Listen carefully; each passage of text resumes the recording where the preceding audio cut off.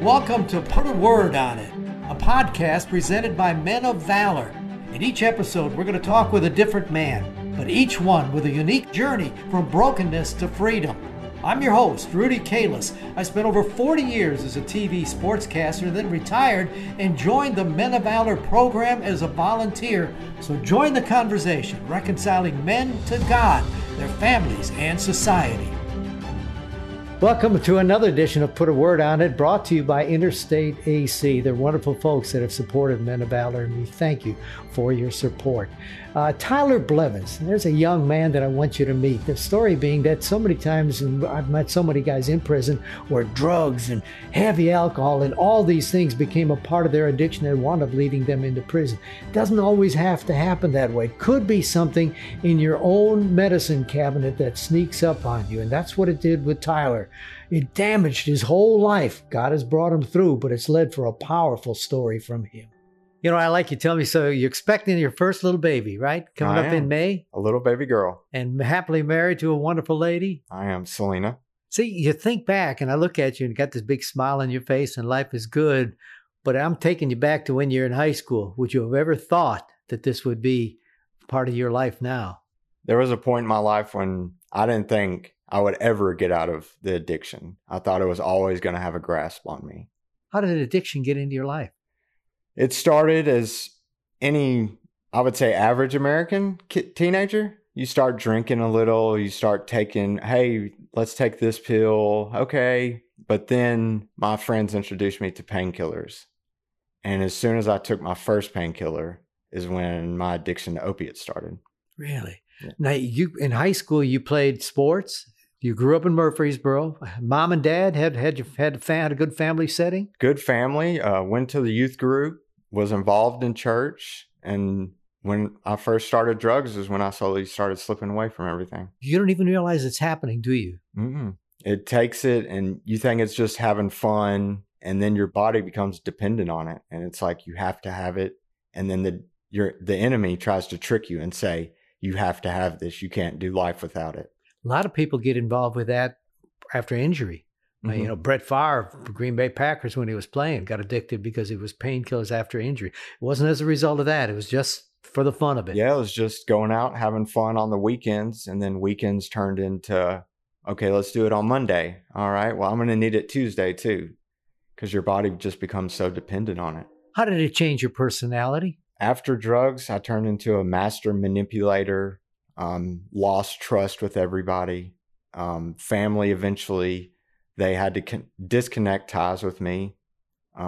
Tough love, as some people would call it. But I think it did turn out for the better. How long did you hide it from them? There must have been a period of time when they didn't know. They thought, we got a good son and he's doing right. How'd you hide it from them? I don't think I was really good at hiding it. Really? I think they knew.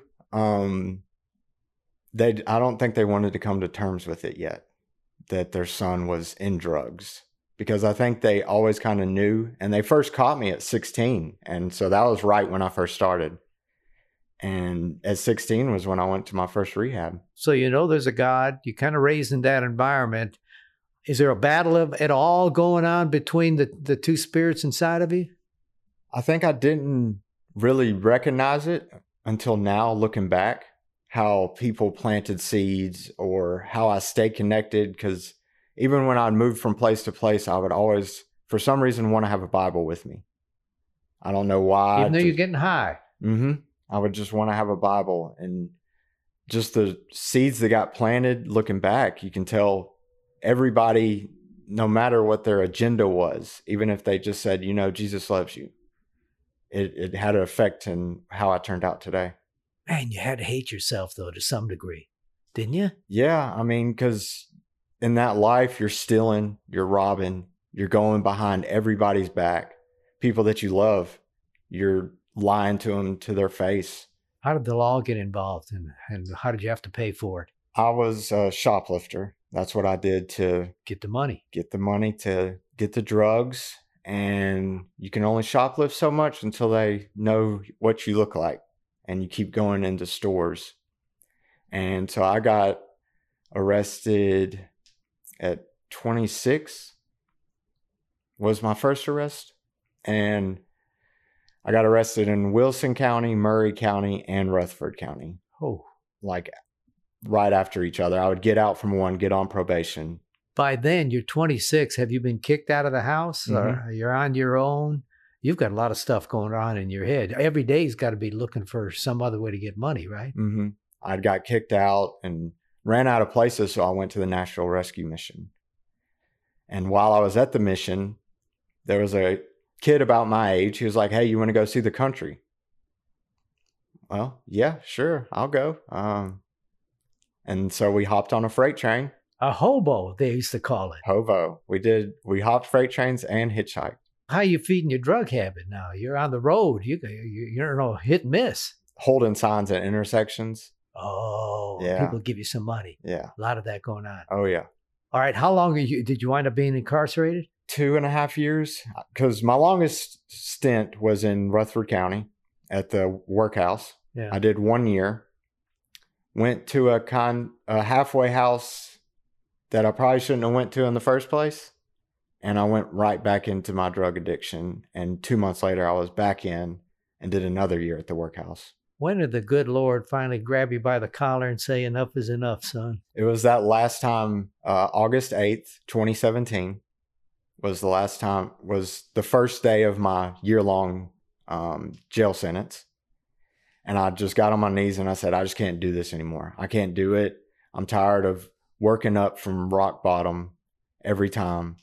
I just can't do it on my own. Instantaneous change, or did something gradually turn you? I think it was. The first year I had got close to God, and then I got out and then fell right back into it. So I knew the trap. I was like, okay, insanity, doing the same thing, expecting different results. Yeah. So I was like, okay, I'm going to do things completely different. So on the second one, I got on my knees and I was like, I'm giving it all to you. And it really did happen instantly. Everything changed. I was praying about decisions. A guy actually hung himself in my pod that I was at in Murfreesboro. And immediately, and this is how I kind of knew that God's Spirit had entered me, because I didn't think, oh, well, okay, he's dead. I thought, I wonder if he's going to heaven.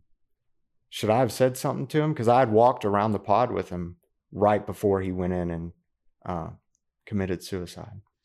You make the change in your life. You think, all right, Lord, you're going to turn me around. And then you find out about your father and the brain cancer, in essence. Lord, why? Was that any part of your conversation? I think at first, but also there was a peace. I went to the hospital. My mom and sister were in there, and they were tearing, they were bawling.